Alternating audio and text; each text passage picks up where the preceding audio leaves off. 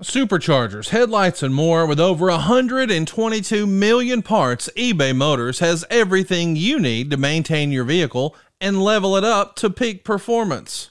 And with eBay Guaranteed Fit, your part is guaranteed to fit your ride every time or your money back. Stay on your A game with all the parts you need at the prices you want. It's easy to bring home huge wins.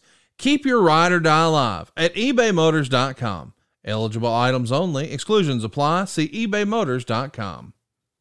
Hey, it's Conrad Thompson, and you're listening to 83 Weeks with Eric Bischoff. Eric, what's going on, man? How are you? I'm rocking. I'm rolling. Everything is good. Couldn't be better.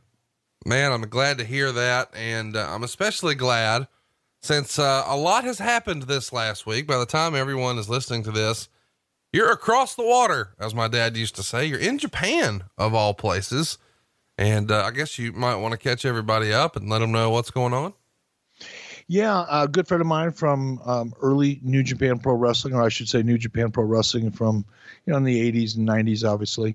Masa Saito. Masa was one of the key executives in New Japan Pro Wrestling who was really instrumental throughout the 90s in particular of bringing, as they refer to them, gaijin, or foreigners, in our case Americans, to wrestle over in Japan. And at the time, New Japan was one of the biggest wrestling organizations in the world. They dominated the wrestling scene in Japan in the 90s when I was doing business with them. And Masa and I became very, very, very good friends, and his wife, Michi.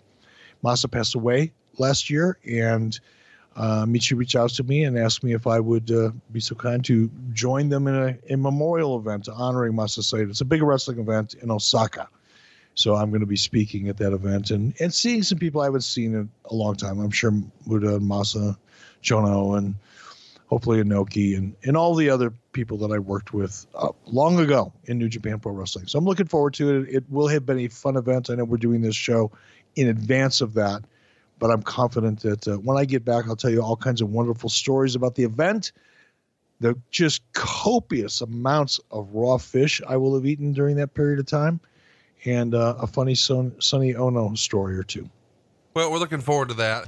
We're going to do a little ADD action today. We're going to be all over the place, man. And rapid fire questions, 1,000 different topics, going 1,000 different directions.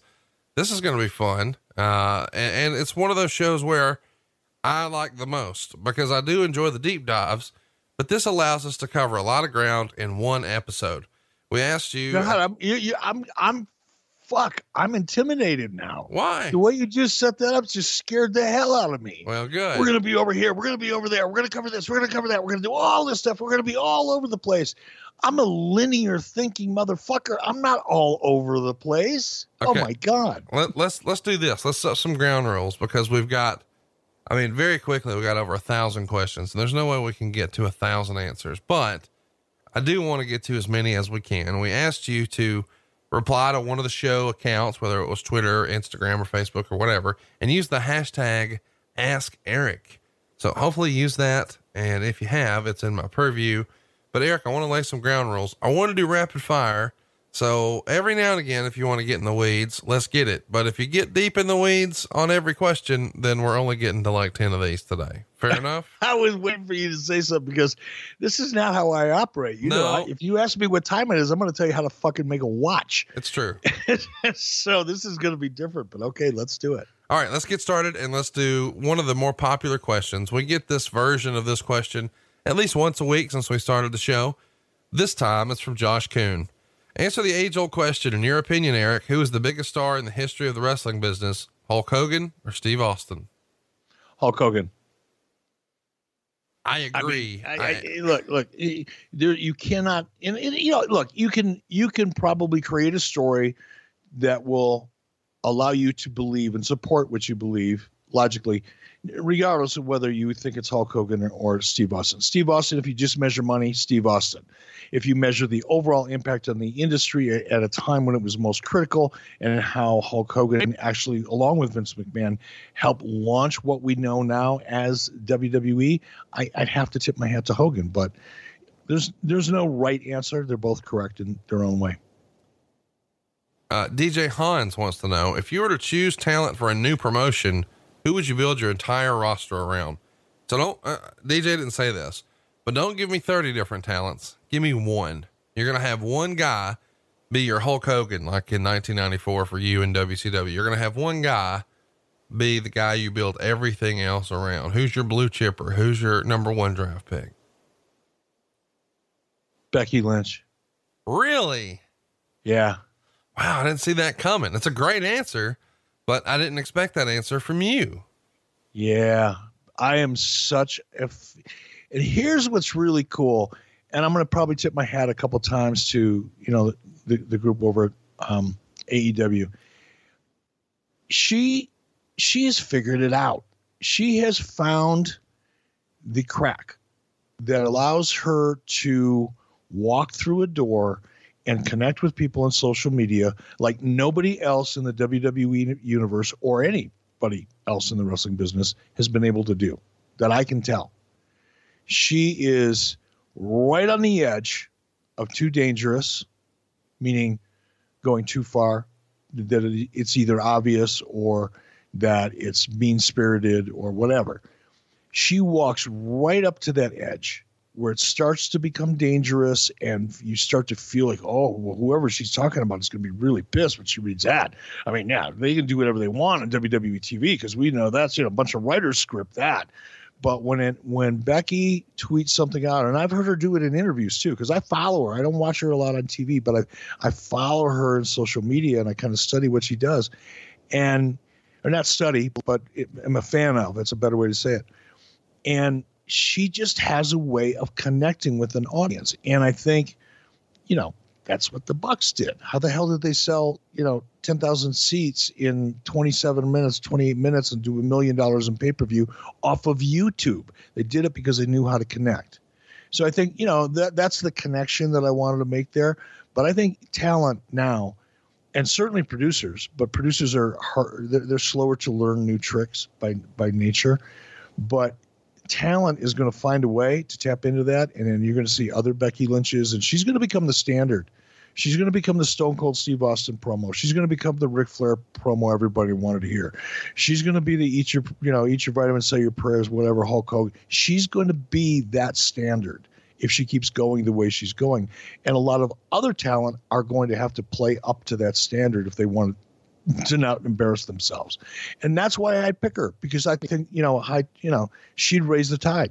I think the tide would rise around her and because of her. So there you go. Sorry, long-winded answer. No, great answer. Donnie G wants to know, where were you during the Vince McMahon Raw Nitro simulcast? So the very last episode of Nitro, we know that Vince did a simulcast at the end. Did you watch it live? And if so, where were you?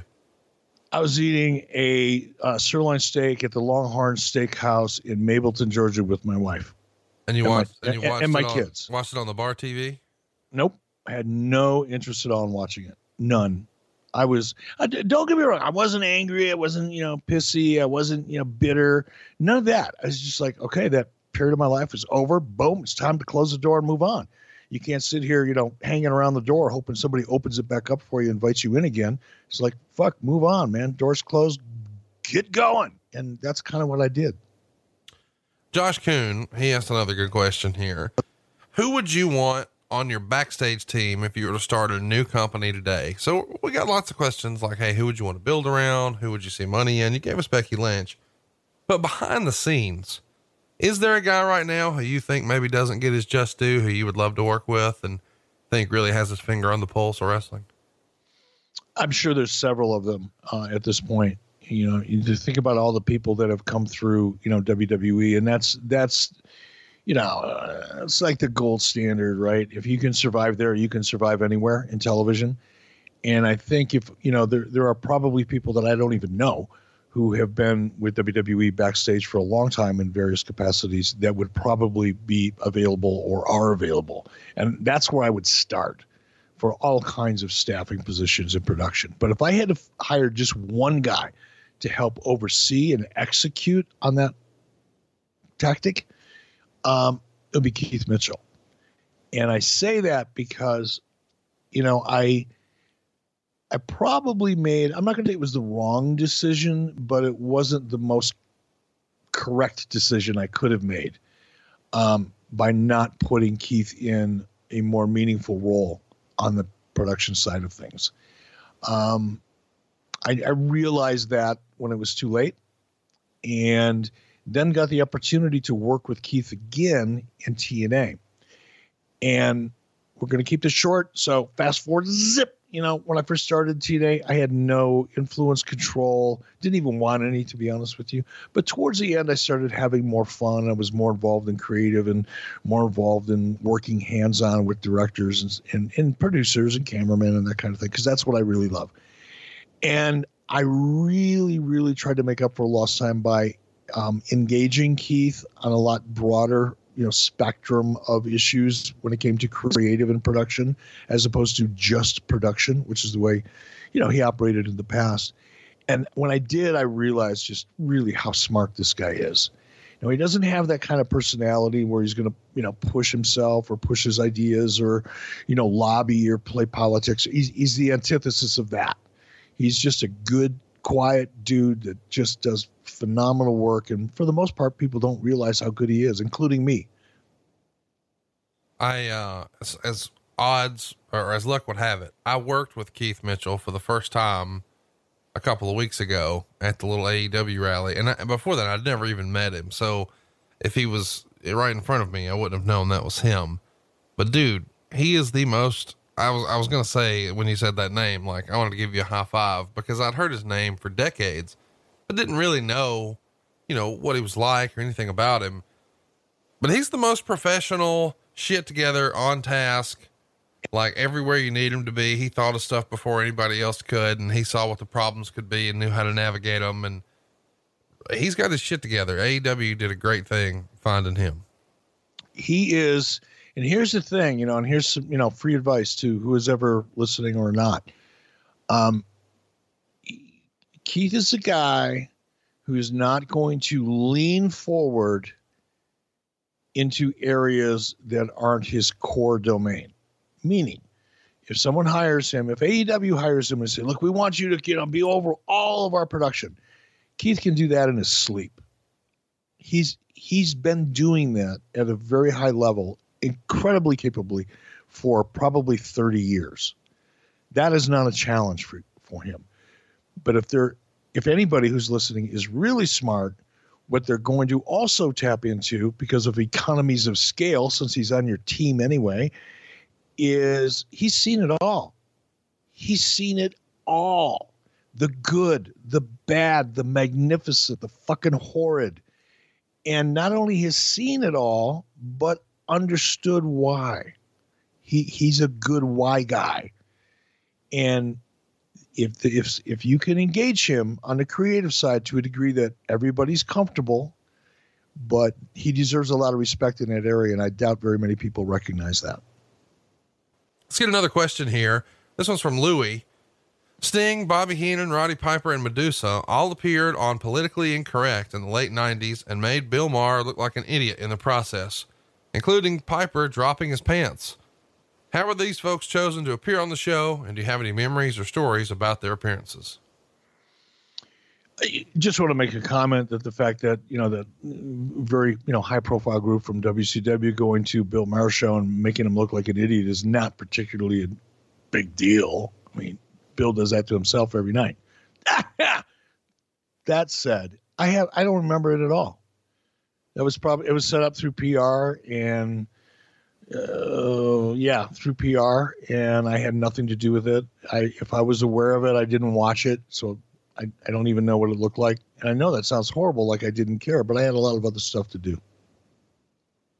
Jonathan Hood wants to know, if you were starting a new promotion, which platform would you shoot for?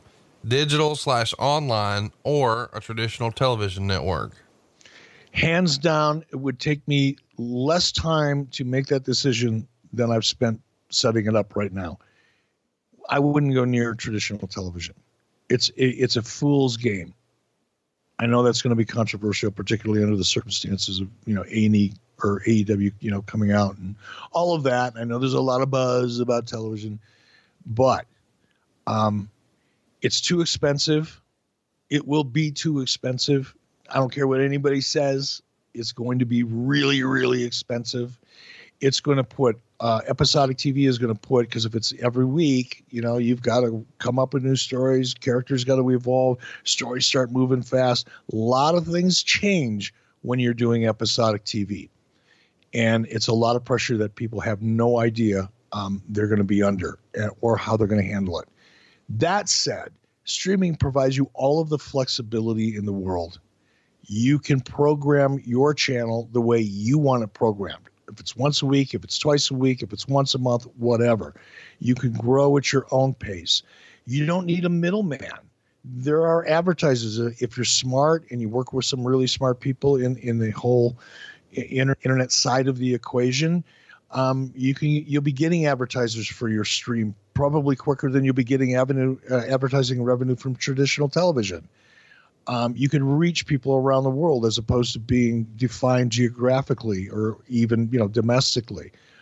There's just about a million reasons why streaming is a much better idea than television. And I can't be emphatic enough about that, really. Dave Martinez wants to know, I know you've stated that TNA was bound for failure regardless of what was on TV, but it felt like leading up to the Hardy turn, the product was making a turn in the right direction. Did Jeff's drug issues irreparably change that momentum? And can you speak on the effect of it? I'm not exactly sure I understood that question completely. I understand most of it. I don't, if I ever said, TNA was never going to succeed no matter what, I think the context of when I said that would probably be really important. I don't remember saying it. I'm certainly not denying that I did, but it's hard for me to respond to that part of the question. Number one.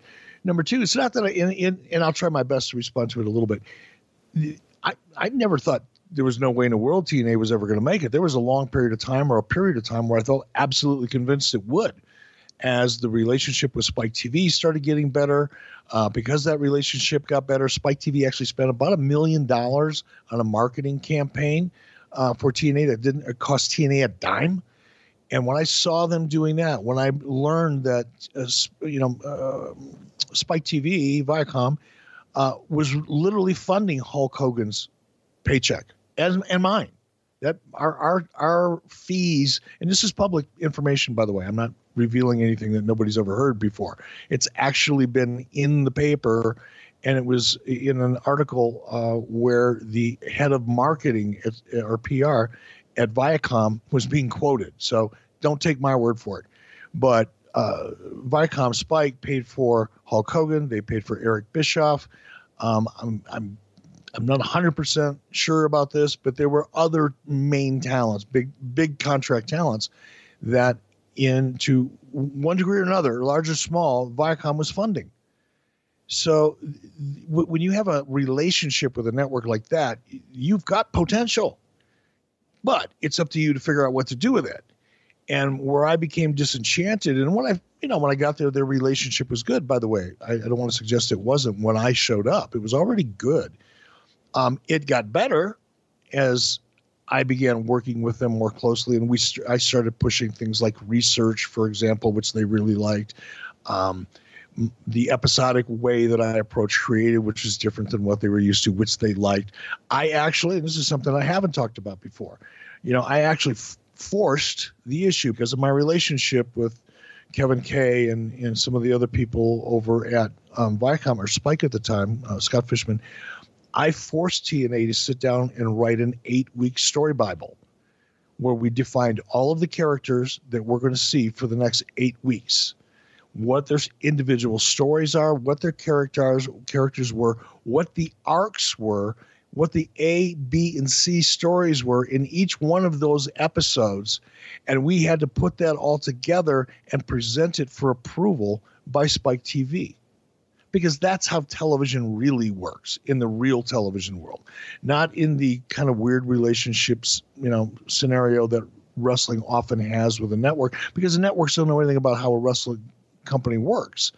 So wrestling companies have always historically, it's not as can't do it anymore, but historically they've kind of kept that, creative, keep that secret sauce a little secret. So the network doesn't feel comfortable sending their writers and producers in to listen to what's going on. That's why so many promoters over the years have been able to kind of get away with the things that they got away with with networks.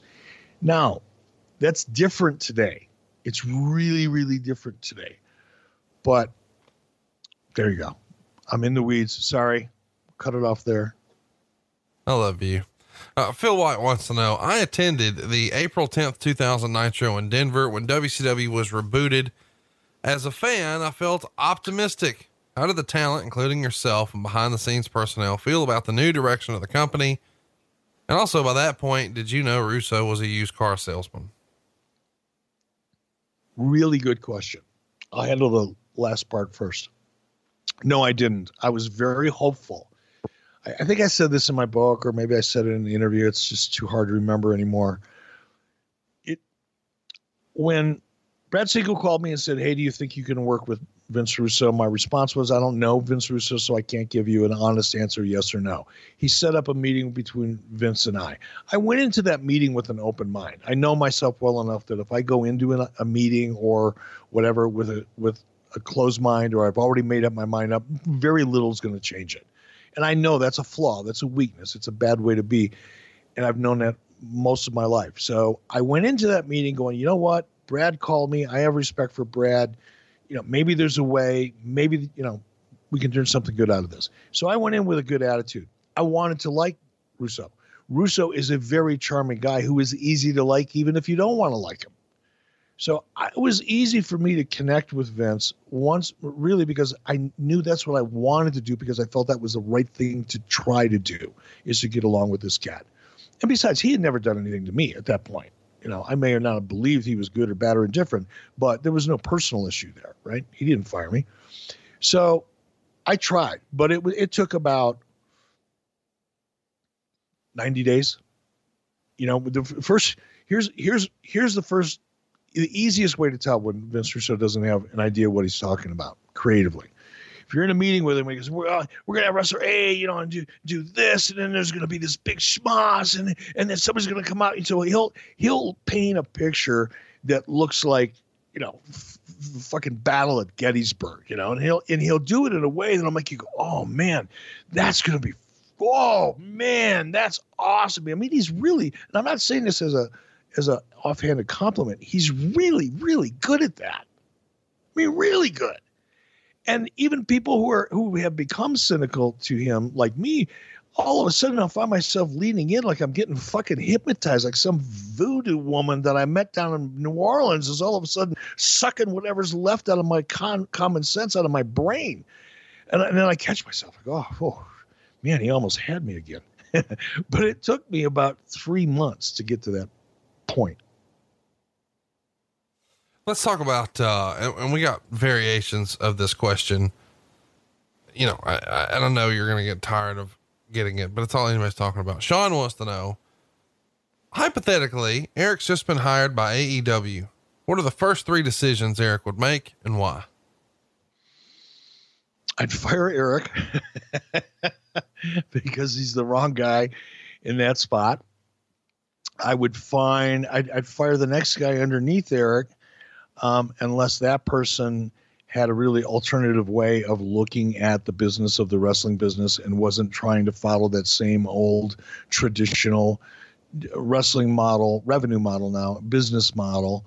So I would look for whoever my CFO is, and I'd really want to sit down with that CFO and say, okay, where do you see, how are we going to handle all these startup expenses? Because this is a big front end load we got going on here. We're going to be hiring talent. We're going to be doing this. We're going to be doing that. We're going to MGM Grand. We're doing blah, blah, blah, blah, blah, blah. And when you get done, blah, blah, blah, blah, blah, and there's a lot of money laying on the table that you got to spend. And then you got to look over to the other side of the room and go, okay, where are we going to make it back?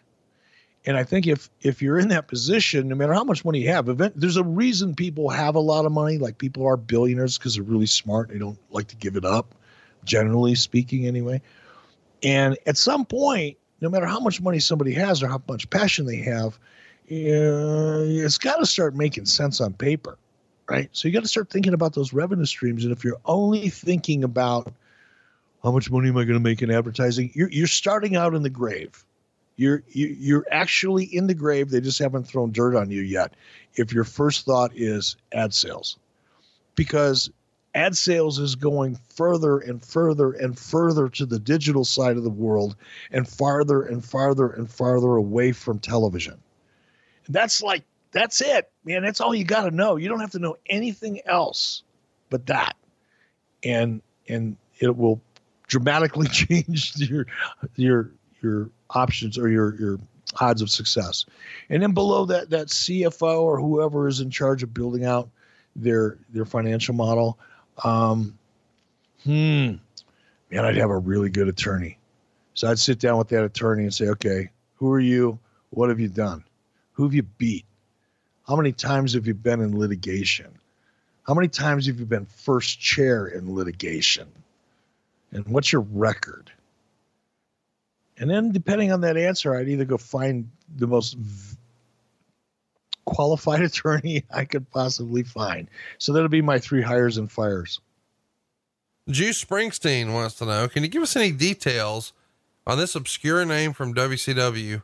He got immortalized on a trading card, and he posted a picture of a WCW main event trading card with a guy named Frank Anderson with 2 S's, which I have to admit, even I didn't recognize. Do you remember Frank Anderson? Not only, you see, these questions are so awesome. I can't answer them quickly because there's too much gold there. And then we're never going to do this again. And you're never going to ask me that question again. And I'm not ever going to be able to share the gold. So here comes the gold. I'm ready. I hired Frank Anderson. I recruited Frank Anderson. Frank Anderson was an Olympic wrestler on the Swedish freestyle Olympic wrestling team. He was badass and he looked like a freaking movie star. Conrad, did you see his picture in that card? Yeah. I mean, he had the best look in the business and he was a legit, Olympic freestyle wrestling champion. So it's not like a tough guy in a street corner kind of thing. This guy was the shit and he had a great personality and he was from Stockholm. And he spoke fluent English, but he spoke it with that Swedish accent. So I'm thinking to myself, every guy's going to want to be like him. Every woman's going to want to screw him. That's, according to Scott Hall, the magic formula. I found gold in Stockholm and I recruited him. It just didn't work out. Why didn't it work out? Just didn't have it, whatever it is. He was having issues, as I recall. He had a girlfriend, or maybe it was an ex-wife or fiance, some kind of real, serious relationship with a woman, and there was a young child involved. And I'm not sure if they were married or whatever that was, but it was serious trauma for him being away from home. He had traveled all over the world. It's not like he'd never been out of the country, but he was away from everything. He was away from family. He was away from his relationship with his son or daughter and baby mama. So it just got to be too stressful for him. And I don't think he put 100% of his heart into it. I think he wanted to, but shit got in the way and he didn't. And it just kind of fizzled. Elliot wants to know, when internet fans found out you could press 0 during the message on the Catbo number and access the Turner phone system, did you get any particularly interesting phone calls? I actually had a very nice conversation once with Terry Taylor that way. That's way deep in the weeds, but it is interesting that fans found a way to get into the phone directory. I've heard this, it never made it to my radar when it happened. It just wasn't an incident that required to get to my desk. So I wasn't involved or aware when it actually happened. No, I've subsequently heard about it. And since we've been doing these podcasts and my social media has blown up over the last year or so, I get it a lot more. So I certainly know it happened, but I don't know how it happened. I don't remember what kind of interactions people may have had with fans, but hand it to wrestling fans. They are resourceful. I'm not going to tell you some of the things that still occur to me on a regular basis that I'm shocked at because people actually take the time to do their research. And by that, I mean, when I go to an airport, if I go on social media and say, hey, I'm flying to LA tomorrow, going up to Billings, flying out of LA tomorrow. I guarantee you now that of course it'll be too late because I've already done it. But if I say that in a live environment, even if I tweet it out sometimes, depending on where I'm going in and out of, I'll have people showing up at the airport.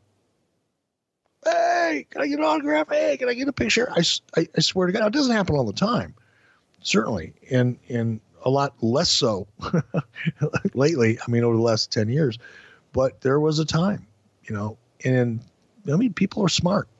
Wrestling fans are smarter. So here's a fun question, and I've got two back to back, but this one is way deep in the weeds, but I think you'll get a kick out of it. Paul wants to know, is it true that Eric mercilessly egged houses on Dodge Street in the 60s? I need to know if my grandparents got hit by the Eric Bischoff that they said it was, as he was probably the only one on the block at the time. Whoa. Were you a little house egging motherfucker? What a shithead kid you were. I just got heebie-jeebies. Ooh. Whoa. Now, let me catch myself here. Did this person who wrote that in, did he say or she say that the parents, his or her parents, said that I'm the one that did it? Grandparents. It was his grandparents' house. They said that you were one of the little snot-nosed kids on the street who would egg the shit out of their house. Whoa, yes, we used to do that. My gosh, you've always been an asshole, even as a kid. Bro, eggs and tomatoes. Oh yeah, and here's a horrible thing. A lot of the houses on that street had brick siding, so you throw that shit up against a house and it would stick. It wouldn't like just run off. You could hose it off real easy. That shit would all stick in there. And you wouldn't even see it right away because it kind of gets blended in with the brick. And then after about 4 hours with the sun beating down on it, you come out the door, you walk out to your car, you get a big old face full of fucking rotten egg. It was awesome. I love you for that. Oh my gosh. All right. Peter George wants to know, what did Eric think of Sting's booking in WWE and what would he have done differently, if anything? Oh, okay, here's my disclaimer, everybody. I don't do this shit. I don't look at what other people have done and go, "Wow, this is how I would do that," because it's a fool's game. It's a joke. You can't, when you're not behind the scenes, when you're not backstage, when you don't know the talent, when you don't know what the talent's goals are, you don't know what the talent's capabilities are, you don't know what the talent's insecurities are, you don't know how much time you're going to have with the talent. There's so many things you don't know when you're a viewer. Now you start to jump to conclusions and make assumptions and whatever that allows you to propel said character into whatever you think is the best storyline. But the truth is you don't know anything. You don't have enough information. I don't mean that to be dickish, but you don't have any information that allows you to really book someone or create something for someone that could possibly work. And I've had people, because people know my relationship with Steve, and they'll say, "Oh, they ruined him in WWE. He should have put Triple H should have put him over in a pay-per-view. They should have done this. They should have done that." I'm pretty sure I've never talked to Steve about this. I'm guessing he didn't want to do any of that stuff. Steve was on his way out the door. Steve knew that he wasn't at peak performance. He knew he wasn't at WWE, top level performance. That part of his life he was comfortable had kind of gone by, and he had other things he was excited about at that time. That's my guess. Now, again, I haven't had that conversation with him, but I've had enough conversations that are about this kind of topic that I'm pretty sure I'm right. So I'm guessing Steve showed up. It was an honor for him to be there. He got to walk out on that stage. He got to stand there like deer in the headlights, absorbing every single nanosecond of energy that he could from that audience, because he probably knew and wanted that to be the last time. So I don't know if I would have done it any different, because I don't know if he would have wanted me to do it any different. The Wrestling Guru wants to know, if Eric could manage one wrestler strictly as an on-air personality like Paul Heyman does Brock Lesnar, who would it be? Man, that's a tough one. It's tough because it would have to be somebody that had all of the tools like Lesnar, the look, the history, all of that, but maybe wasn't so strong on the mic, because otherwise you don't need a manager. It wouldn't make any sense. for me to manage somebody who is already great on the mic or even decent. So that changes it, because there's people that I would like to work with, Sure, that I enjoy, but they don't need me because they already do great interviews and promos, and they already have heat or whatever. So I don't know. I'd have to look at the roster more closely, because I don't look at it from that point of view. I don't look for people who have weak mic skills, because that's kind of a negative approach. I look for the standouts and the people that do. But I'd have to really take a look at the roster and look for somebody that has everything else, but isn't quite connecting yet on the mic. Mauser wants to know, who was it under the suit for Wildcat Willie? Oh God, what was his name? I can picture his face. He was a high school or collegiate gymnast. I'm not going to try too hard to remember him, because I don't think I could, but he was a local guy, Bob Dew. You know, Wildcat Willie was Bob Dew's deal. He was so excited about Wildcat Willie, and he couldn't understand why nobody else in the office was. You know, there'd be a few people that would humor him, you know, like his assistant. Whenever his assistant would hear Bob talking about Wildcat Willie and getting excited and looking at art and drawings and all that kind of stuff, he'd be just like a kid at Christmas, and everybody else is going, it's a fucking stuffed cat. I mean, come on. It is what it is. It's whatever. Yeah, little kids will like it. Little kids don't come to wrestling, but little kids will like it if they eventually do. That was kind of the feeling that we all had at that time. I mean, the idea was a good idea. Don't get me wrong. You know, you look at a lot of live action sports that's family entertainment, and you have that type of thing. So I'm not knocking the idea. I just couldn't quite get as excited about it as some people. But I don't know. All of that was handled through Bob Dew and probably Don Sandifer. I'm sure they held auditions for like months at country clubs around the country that serve great martinis. Joseph wants to know, were you involved with, or do you have any thoughts on the WCW run that Lance Storm had, where he was holding multiple titles at the same time? And did you see Lance as a potential main eventer and world champion for WCW at some point? Well, I didn't bring him in, so that wasn't, that did not happen under my watch. So obviously the creative didn't either. There was a moment in time shortly after, I decided to work with Russo and come back. There was a period of time where Russo was pushing really hard on the idea of Lance Storm being my illegitimate son. Somehow in Russo's mind, we looked alike. I never saw that. I feel bad for Lance having to live with that, but I didn't see it. Now, Russo was jacked up, excited about it. And this was like a new relationship. You know, this was like the shit hadn't gotten bad yet, right? So in my desire to try to make it work and keep an open mind, as I discussed before, I listened and I listened and I listened, and I allowed myself, I guess, to be convinced that somehow the 50-year-old Eric Bischoff, or whatever I was at the time, 48, was somehow the father of this 28-year-old dude. But eventually I said, nah, it doesn't make sense. We can't do that. And then the rest of it, you know, during his time there, and I'm not sure the timing of all the championships and all that kind of thing. My overall thoughts on him were, I mean, he's a perfect example of somebody that needed a manager, at least for a while. And he needed some consistency in his character. I think, you know, it's one of those things, if you made, okay, how many boxes do we need to have on the checklist that we have to check till we have like a just super perfect, you know, model of a wrestler? You know, that's the template right there. I think Lance probably checked 8 or 9 of them. He just wasn't really good on the mic.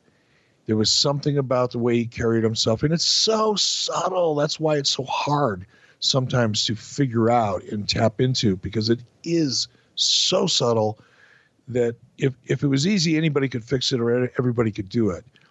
But Lance just had that, whatever it was missing with Lance, and he never quite checked all the boxes. Dr. Strangeblaze wants to know, how do you define the word mark? And in your opinion, is it derogatory? I don't try to define words like that because they mean different things to different people. So my definition of it is maybe different than somebody else's. So there you go. I'm not an entomologist, nor do I care to pretend I am on a podcast. But in the sense that I most often hear the word used, it's derogatory. And I always think, and I make a joke about entomology, but I actually listen to a podcast every week called Way with Words. It's also on NPR, but I download the podcast because I dig it so much. And when you take words, you kind of go back to, well, where did that word come from? What was the very beginning? Who first started using that word and in what context? And the word mark, to me, based on what I've read over the years, I read this first in a book called the Illustrated Version of Pro Wrestling History by a guy by the name of Graham Kent out of England. It's an old book. You can still find it though in libraries. And you read through that book, and it takes you through the whole timeline of our culture and civilization and professional wrestling and how it evolved over centuries, right? And then you get into kind of the golden era of wrestling and, the 30s and the 40s and the beginning of television. And you read all these crazy stories about how wrestling first started.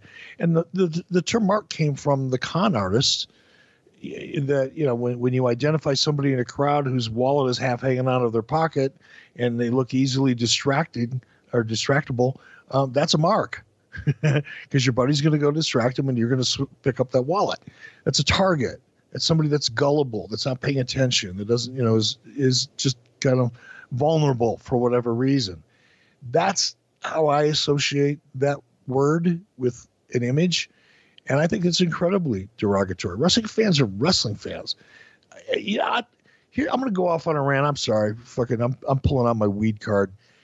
Not the one I wish I had, but the wrestling fans are way smarter. They're way more demanding. They're way more fickle, which means their expectations get kind of high because they're kind of like alpha about the product, and they have a sense of history. I can't remember a quarter of the shit that the people that I meet remember about the history of WCW because they're so into the granularity of it all. They know more than I do, and they've retained more than I ever knew.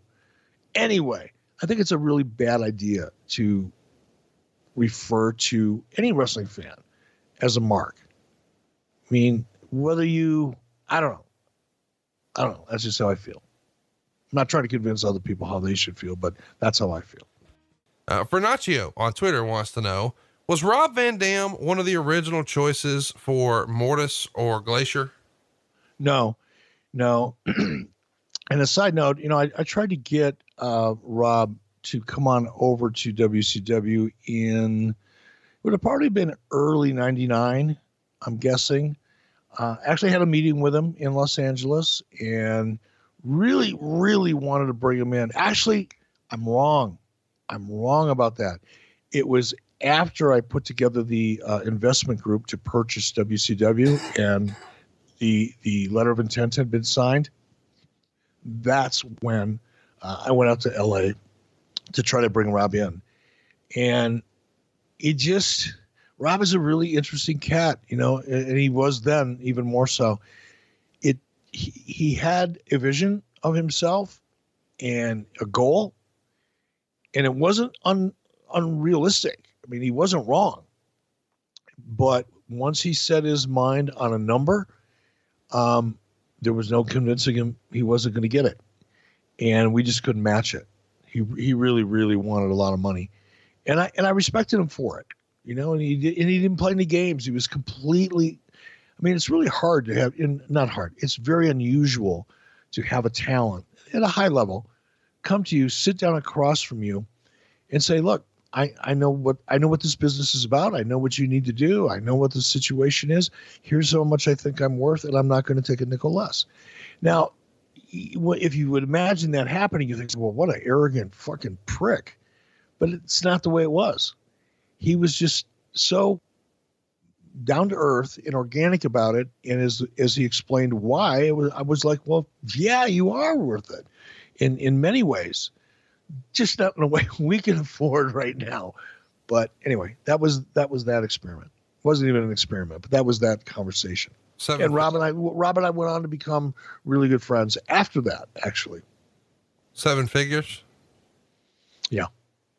James Doyle wants to know, who wins in a shoot fight, you or Mr. 3-time karate black belt Hall of Famer Bruce Pritchard? I think we're going to find out.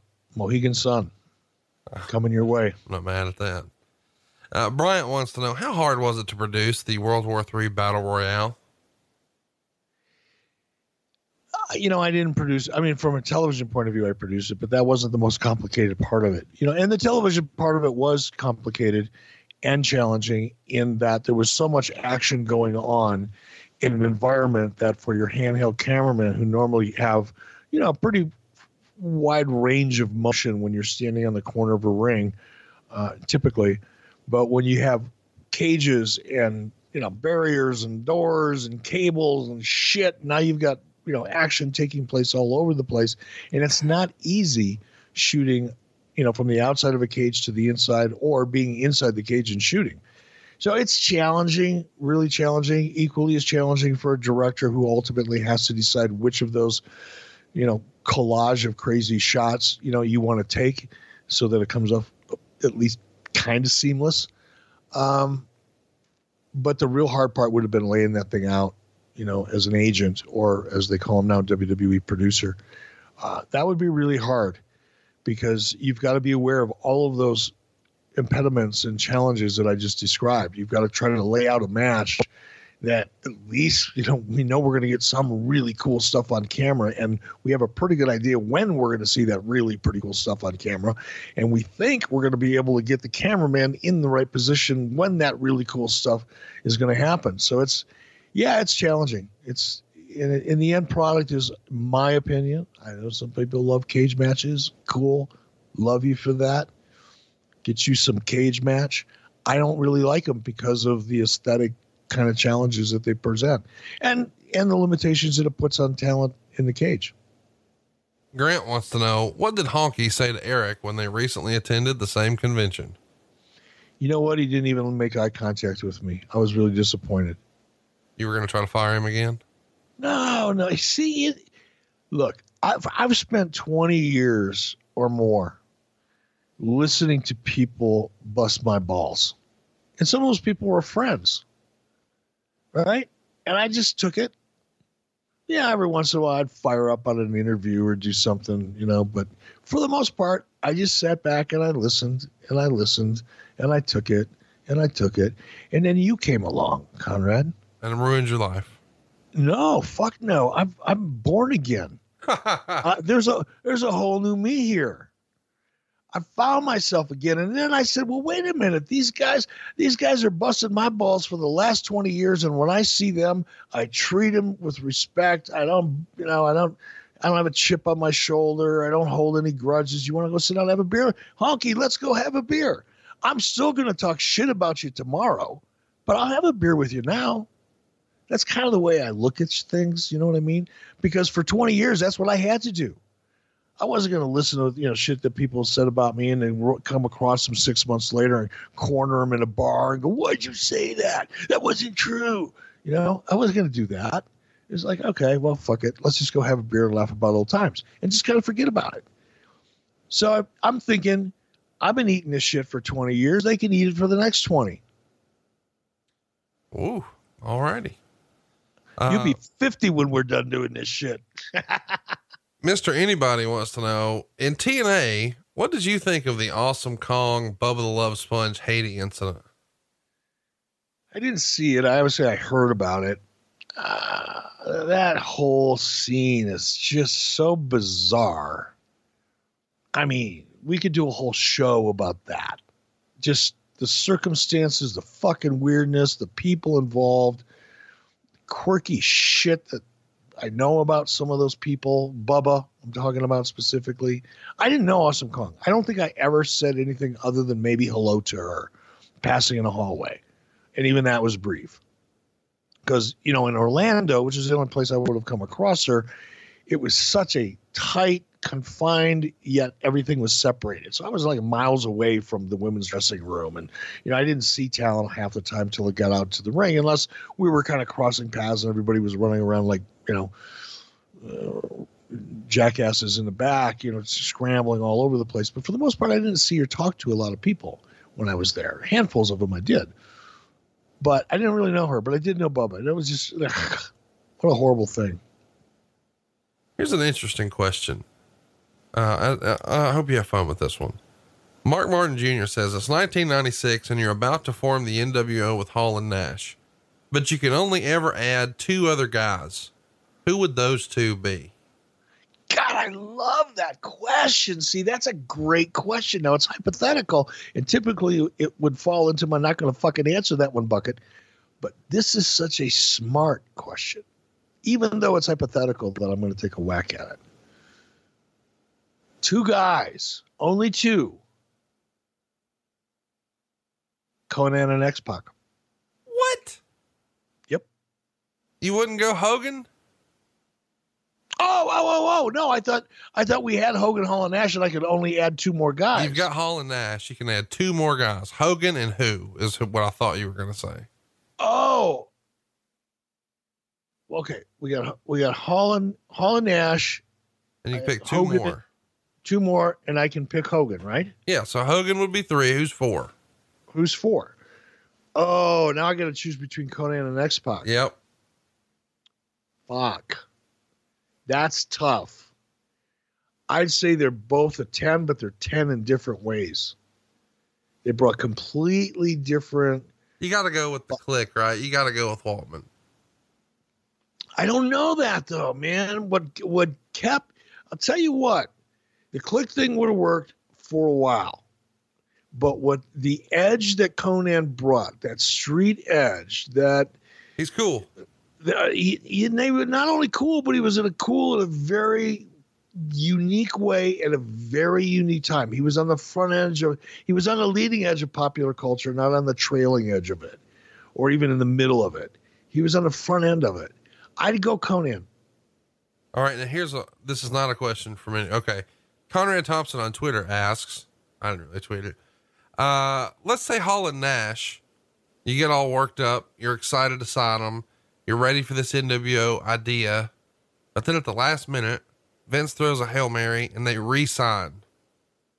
Who would you have tried to do that with if you were dead set on, I'm going to do an NWO angle? Let's pretend you already had it all mapped out. Who would have been the next 2 guys you would have looked to on the WWF roster? It's one there in 3 lifetimes. I wouldn't have made the decision to try to do it anyway. I mean, without those 2 guys, there is no story. Sure. There's no story. You could cast it. You could call them whatever you want to call them. You could make them kind of act in a similar fashion. All that shit. You could hire Steven Spielberg to come in and write their storyline and write their promos for them. And you could do all kinds of fancy shit. It still wouldn't be the same story. Without the story, if there is no story, there is no success. It just wouldn't have worked. And I wouldn't have thought about it for a second. We got a video clip here. I'm going to try to play this for you. It's a comment from Mr. Mike Graham that they want you to respond to. Turner Corp says, we will never, ever, ever have another wrestling person run this program. That ain't going to happen. So everybody started submitting their resumes to get the job. Bischoff submitted a bullshit resume. He got the job. About the second day he's there, he pokes his head in my office. He says, hey, Mike, come here and talk to me for a minute. Because I had, loaned him a gun at one time and talked to him and kind of was helping try to mentor him and talk about this and talk about that. We were buddies. I thought we were buddies. And so he brings me in his office and he says, what would you do if you were running this company? What would you change? Well, I'd already been talking to Hulk Hogan to get Terry to come work for us. Because at that time, Vince was in all that drug stuff the first time about steroids and everything. And Hogan was trying to separate himself from that. He didn't want a part of any of that mess. He was wanting to do TV shows, but he hated Bill Watts.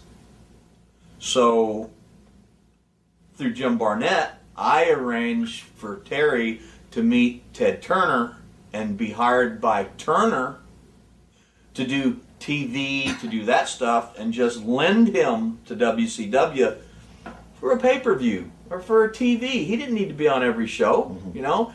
That way he didn't have to answer to Bill Watts, didn't have to do any of that. Well, when Bill Watts got fired, then I said, and he hadn't signed yet, I said, you need to hire Hulk Hogan, and I've already brought him here. He's already made the meetings. He's in. With Bill being gone, it's a no-brainer.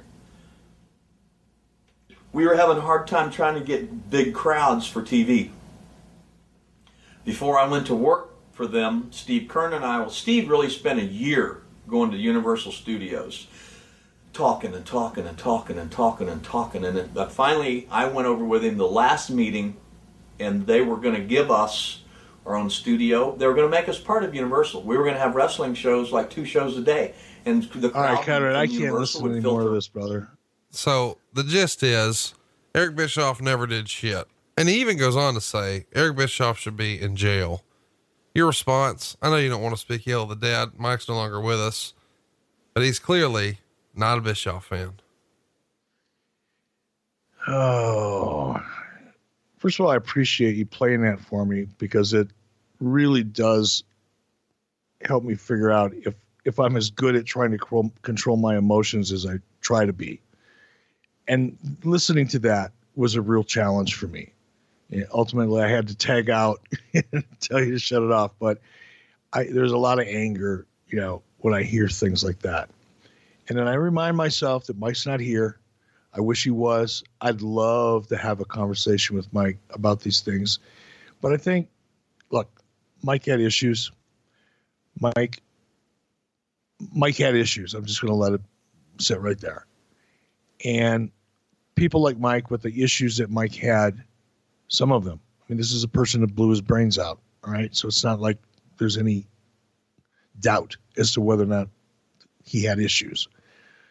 Oftentimes people like Mike live in an alternative world. This was such a time. This is so far from I don't even, whatever. It's just it's too far out there. You need somebody a lot smarter than I'm ever going to be capable of being to figure out why somebody would say some of those things and what they thought, if they actually thought that the people who were watching that would actually believe it. I don't know. It's sad. You know what's really odd is I've heard so many versions of who's responsible for bringing Hulk in. Who is responsible? You've heard the saying, success has many fathers, but failure's an orphan. Yeah. Nothing has ever been said that was more true and applicable to, at least then, the culture of the people in a wrestling office. I mean, that typifies, and it wasn't just Mike. There were a lot of other people around Mike that had that same kind of mentality that would try to con and swerve and, paint a picture of what really is going on, because they were talking to people that had no idea whether they could call bullshit or not. Right. So whatever this person says, because this person was in the room and, had the job there. And if he says it, well, my God, it must be true. And certain people took the liberty that came along with that and just started painting pictures to make themselves feel better or look bigger or more important or more valuable. And I'm sure those are all things that led to some of the issues that Mike had, because he clearly did. We talked a little bit last week about second generation wrestlers. I think it was last week we talked about that. And it often doesn't work. And you don't live up to the expectations of especially if you had a father like, Eddie Graham. One of the reasons I'm so proud of Dustin Rhodes and now Cody is because they're not only good, they not only have done amazing things in their career, they've overcome the most difficult parts of it. Their last name, and everybody, no, it's bullshit. They would have gotten a job if it wasn't for Dusty. Yeah, that's true. But the downside of it, the baggage that carries, the pressure that creates in so many ways far outweighs the advantage that it provides. So, when I hear this kind of stuff, I always remind myself of that. For some reason, Mike needed to make himself feel better about himself. And you know what? I hope it worked for him, at least for a little while. Wow. Hey, let's do a lighthearted question. Fire wants to know, always curious why Scott Hall's tag belt was missing a side plate.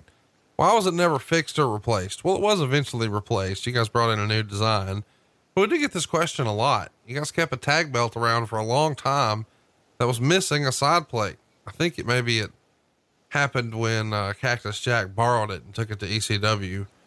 Do you remember seeing a tag belt missing a side plate, or was that never even on your radar? Never heard of such a thing. This is the first time I've ever heard anything about it. Greg wants to know, what's your fondest? No, actually, I can't do that. I can't do that. It's a joke question. I think probably this is something that Nick Hausman used to bring up all the time. Oh, really? I didn't know that. That was like a running rib. You'd always want to know. So last week you didn't talk about the missing belt. And it was like, motherfucker, I'm coming to Chicago. I'm going to curb stomp you. And then we're going to go out for pizza. Stop asking me about that. 'Cause I don't know. So you still don't know? No. Can I check back next week? Yes, you can. Hey, Conrad from Huntsville wants to know, why did you always tuck in your t-shirts on Nitro? I wanted everybody to have a clear, perfect view of my package.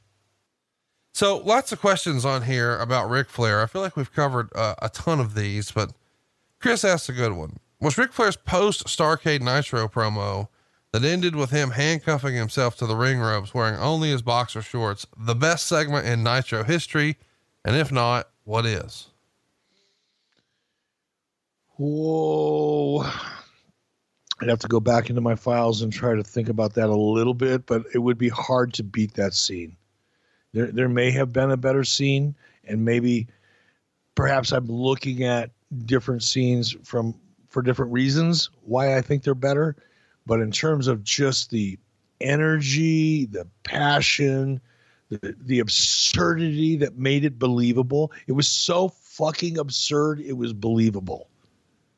You know, when it's like when you tell a story to somebody and it's just the craziest story you've ever told, and therefore the craziest story they've ever heard, and they kind of look at you like, this is bullshit. No, really, no, it's really true. The guy did really, whatever. And then you still go, nah, I can't believe that. That's kind of like normal. That's like average absurd. That's just day-to-day absurd. Now, when you get so fucking absurd that it must be real, because nobody in their right mind would try to pretend that they're that nuts, then it gets good. Then it's TV, the way it should be done. And that's what that was. He was so fucking nutty and so absurd that I'm sure the average person watching it was thinking, oh my God, Rick has lost his mind, because surely he wouldn't do that because a writer told him to. He's got to be crazy. There's the magic. Greg Tomio wants to know, what's your fondest or not so fondest memory of Philadelphia? Oh, wow. I don't really have I don't have a bad memory at all. I have good memories, not great ones, good ones, because I love to eat. I love ethnic food. I love variety and diversity when it comes to going out and looking around town in the evenings. And I love checking out different kinds of clubs and all that. And there's a wide variety of that. There's a spectrum of fun to be had in Philadelphia when it comes to either eating or drinking. And that's kind of what I look forward to when I go to any town, by the way, is the first thing I do is go online and look for the restaurant reviews, because that's what you get to do when you go to a different town, right? So no bad ones, no great ones, but many good ones. What's your favorite go-to cheesesteak spot in Philadelphia? I don't remember names. And what I do is a lot like when I'm in New York, now I'll seek out, I love good, delicatessens, like really, really, really, really good delicatessens, traditional delicatessens.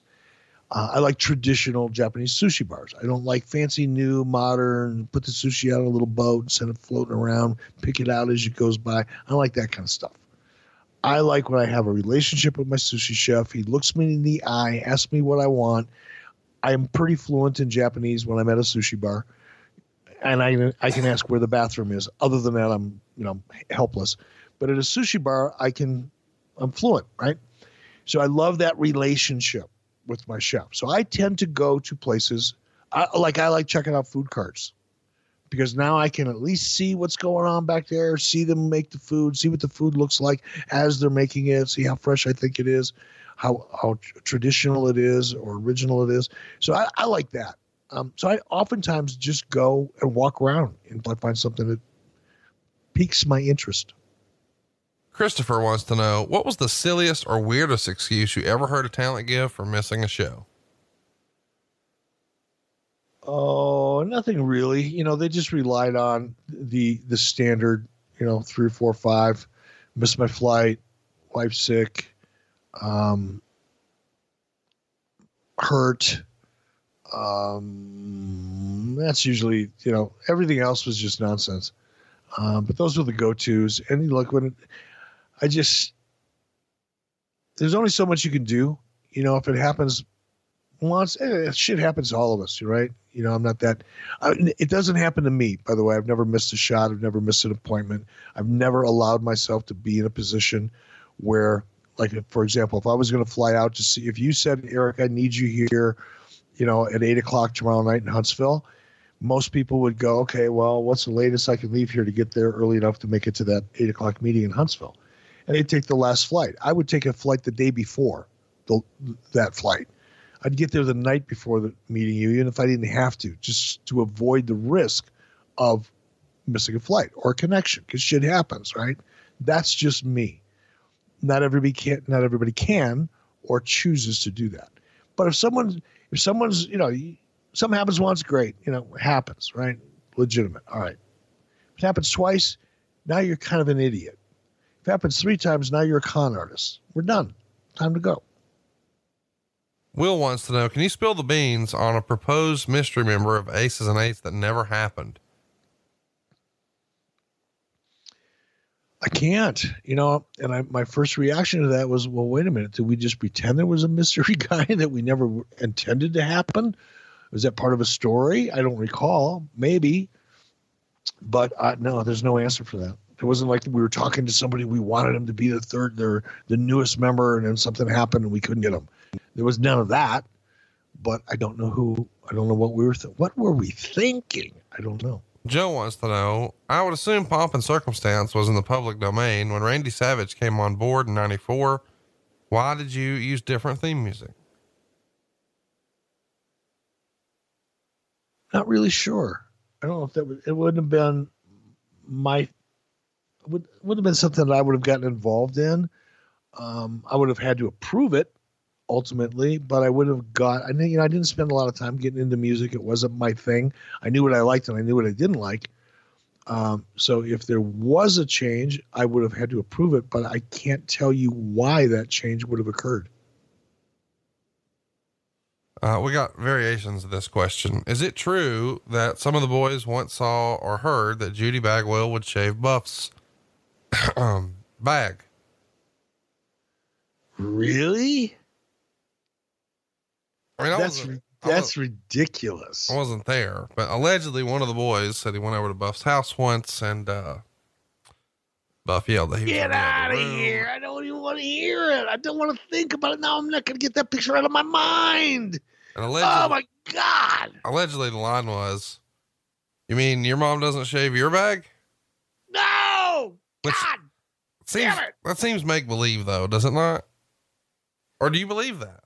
No, I don't want to believe it. I don't want to think about it. I don't want to analyze it. I don't want to talk about it. Let's move on. My God. Oh, it hurts.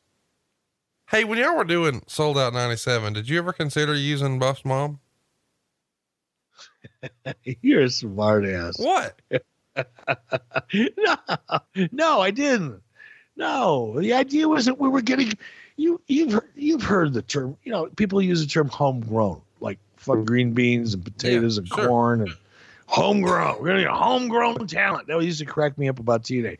We want homegrown talent. Yeah, that's what we're about. We're all about homegrown talent. In the meantime, and this is before I got there, you got Jeff Jarrett, you got Jeff Hardy, you got Booker T, you got Dusty Rhodes booking, you got Sting. Oh, yeah, homegrown talent. It was funny. And even when I was there, it's like, oh, we need more homegrown talent. They didn't understand why. If you go to someone, I don't want to pick on people there because there's some people there that I like them. I don't have any problem with them. But certain people you'd go to in management and say, why do you think it's important to have homegrown talent? Why is that? Well, you need homegrown talent. You just do. You can't be in the wrestling business without homegrown talent. Well, they only know that little phrase because they read it in a dirt sheet somewhere, or somebody, or some young talent that was trying to get a gig said, "Well, I'll be homegrown talent here in TNA." So, I'm not a big fan of homegrown talent for the sake of homegrown talent. What's the matter? You sound exasperated. No, it's fine. Hey, Chris wants to know, who is the smartest person in the wrestling business Eric has worked with and why? Okay, that's another hard one to answer because there's not like one encompassing kind of wizard of fucking wrestling. There's a lot of smart people I've worked with in their areas of expertise. I think Kevin Dunn in WWE, when it comes to what he does and the production of that live show, several of them now, each and every week, is amazing. Now, granted, he's been doing the same thing over and over and over again, so it should be getting pretty good, and it is. But if you go back to some of the early things that he was doing where he really, really was on the innovative side of things, I give Kevin Dunn a big nod. I'll tell you a guy who I think is really smart that I'm not sure why isn't, more on the top of people's minds, but is Al Snow. I think Al Snow, to me, there's two guys that I really like. If somebody said, okay, you've got to come up with like the greatest storyline that's ever been told. And if you can, and I'll give you 30 days to do it or 90 days to do it. And if you can do it, I'll give you $1 million. Like if somebody gave me that kind of a challenge and incentive, the first two people I go for would be Al Snow and Bully Ray. Now, they don't necessarily think like me. And Bully and I, we often challenged each other, creatively, but in the most constructive way you could ever imagine. And we looked forward to it because he made me better. I made him better. And ultimately the product ended up better as a result of collaborating with him and Al Snow. But Bully's a little bit different. Bully's strength from a creative point of view, and my perspective, is from the physical dialogue that takes place inside of the ring. Just the physical part of the story that's being told. But his real strength on top of that is character. He understands character and he understands character psychology. Al can come around the back and really make sure whatever story you write down on a piece of paper, boy meets girl, boy loses girl, boy gets girl back. Okay, let's convert that to a wrestling story. It's going to play out over the next 6 weeks. How do we make this work? We sit down and we write all the promos out. We kind of lay out the match and what's going to happen in the match and what the outcome is going to be. You etch a sketch what that next 6 or 8 weeks, whatever it is going to be like, right? And then you start filling it in a little bit. You take that outline. It's like building a house. You get the foundation and you put the framework up and then you start filling it all in. And before you know it, you're planting fucking shrubs. Same thing when you're building a wrestling story. But where it gets tricky is you take that great creative that everybody was all passionate about that's ended up on a piece of paper. Now you've got to somehow get that to happen within the physicality and the confines of the stage that we call a wrestling ring. And that's a whole unique talent in and of itself. Al is really good at that. Al can take the story. You can tell him the story. He'll picture the story, but he will picture it and process it in a way that transmits into what we would see as a wrestling match. And that's those two guys. I'd have to split them. I'd split my money with either one of them or both. A couple of fun questions here. Josh wants to know, is there anyone who just refuses to bury the hatchet with Eric going back to a WCW beef? He's asking me if there's anybody that refuses to bury a hatchet. Yeah. Like, is there anybody who still holds a grudge with you from the old WCW days who just ain't having any of your well wishes? Well, golly, gee, Willikers, I think Bret Hart would probably make the top of that list.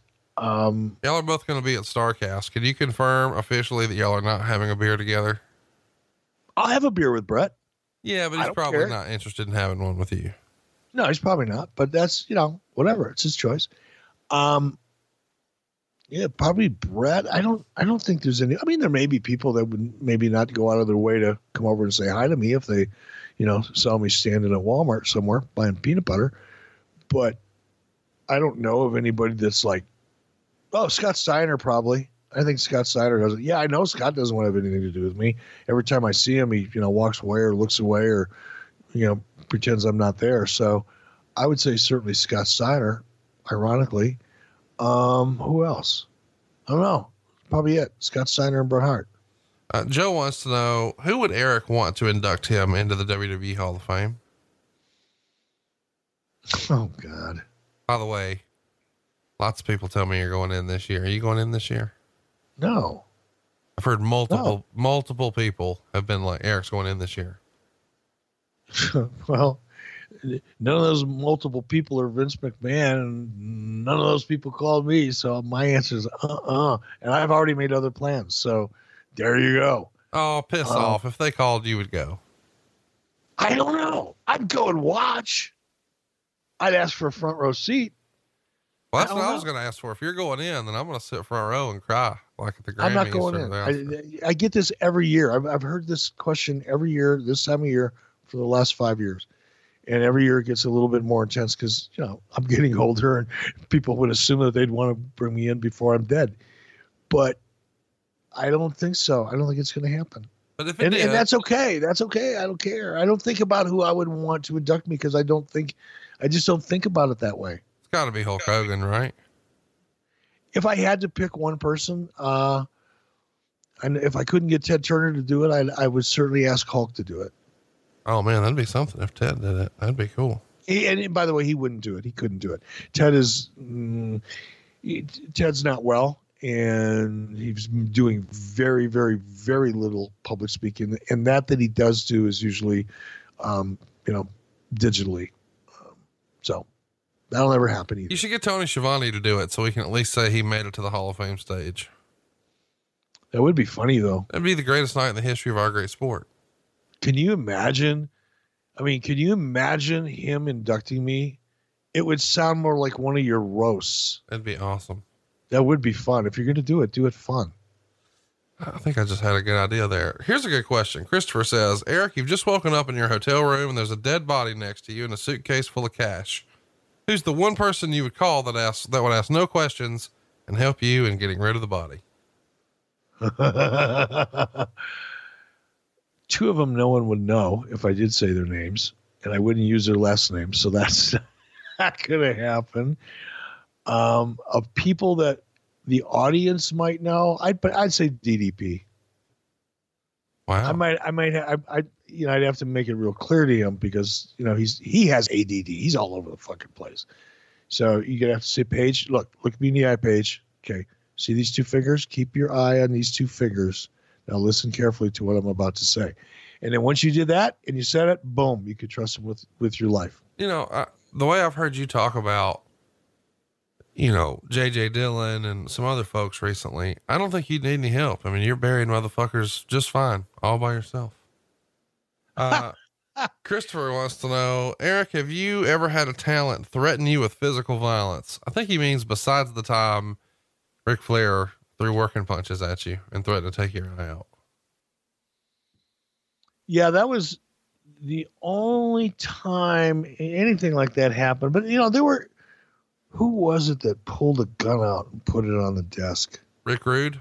He showed you one in the trunk, didn't he? No, but I knew he wasn't going to shoot me. Rick and I were friends. He was just pissed off. And I knew he wasn't going to shoot me.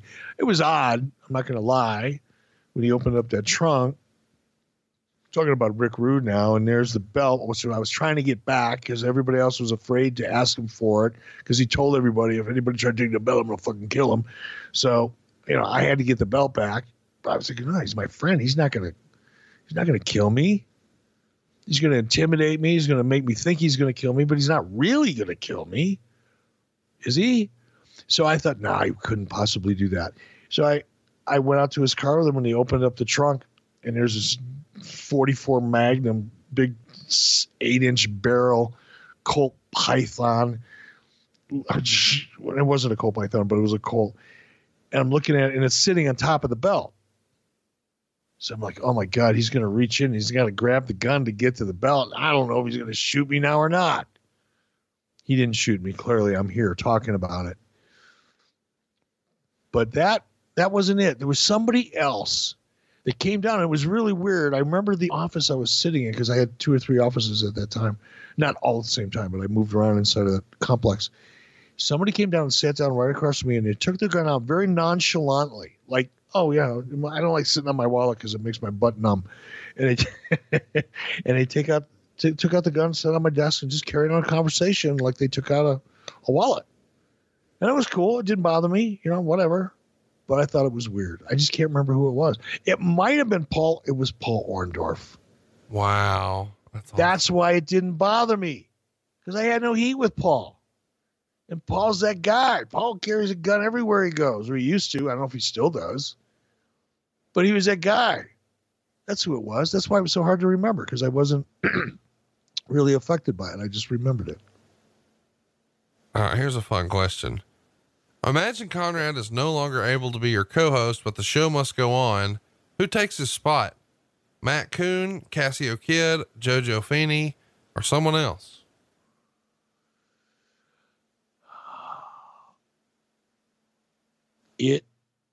I don't know Cassio Kid well enough. I just haven't been around him, but the vibe is pretty good. And since, what were the choices? Joe Feeney, Cassio Kid, and who else? Matt Coon. Oh, that'll never happen. I don't know. I want to go have a beer with. I want to go have a beer with both of those guys, Cassio Kid and Joe Feeney, and kind of figure out where the chemistry is. And this thing works for us. Honestly, I'll tell you why it works for me, because it's fun for me. Sure. I told you when we first started this, the minute it quits being fun, that's when we're going to part friends. And maybe we'll do other shit together. But if we can't have fun doing this, then I just don't want to do it. I don't care if it's making a boatload of money, because it eventually it'll eat you up. Just start hating it. And then you and I will start not liking each other. And it's like, fuck it. I don't need that in my life. So I'm having a blast. I'd have to be, whoever it was, I'd have to be able to sit down and have a couple beers with them. And they'd have to have enough of you in them to bust my balls and dig in and do it, so that it challenged me. That's what it would have to be. If you could have one last Nitro in any city in America, where would it be? Chicago. That's a great choice. Why wasn't Van Hammer given a bigger push? You fucking kidding me? Somebody actually take the time. Dude, we got so many Van Hammer questions. I know people are just fucking with you, but we got no less than a dozen. They took the time to compose that tweet. You could have learned something. You could have just Googled a fucking new word and learned something in the same amount of time it took you to compose a fucking Van Hammer tweet. All right, last one. Garrett wants to know, not your Garrett, a different one. Who was your favorite luchador and why was it El Dandy? I just liked the way he moved. Just had something special. Oh my God. And on that note, we've had enough, ladies and gentlemen. But don't forget to check out at 83 Weeks on Twitter and let us know what you want to see next week right here on 83 Weeks with Eric Bischoff. John brings his skewed sense of humor. Jeff brings tips to cut strokes off your next round. Together, It's those weekend golf guys. They'll pay a lot of money to PXG and Titleist and Callaway and on and on and on, right? How many yards do you think you're going to pick up with that extra driver? I think I can get an extra 5 to 10. What if I give you 15 to 20? You pay me more. Jeff Smith teaches on the sliding scale. Those Weekend Golf Guys, the podcast, part of the Believe Network. Just search BLEAV on YouTube or wherever you listen.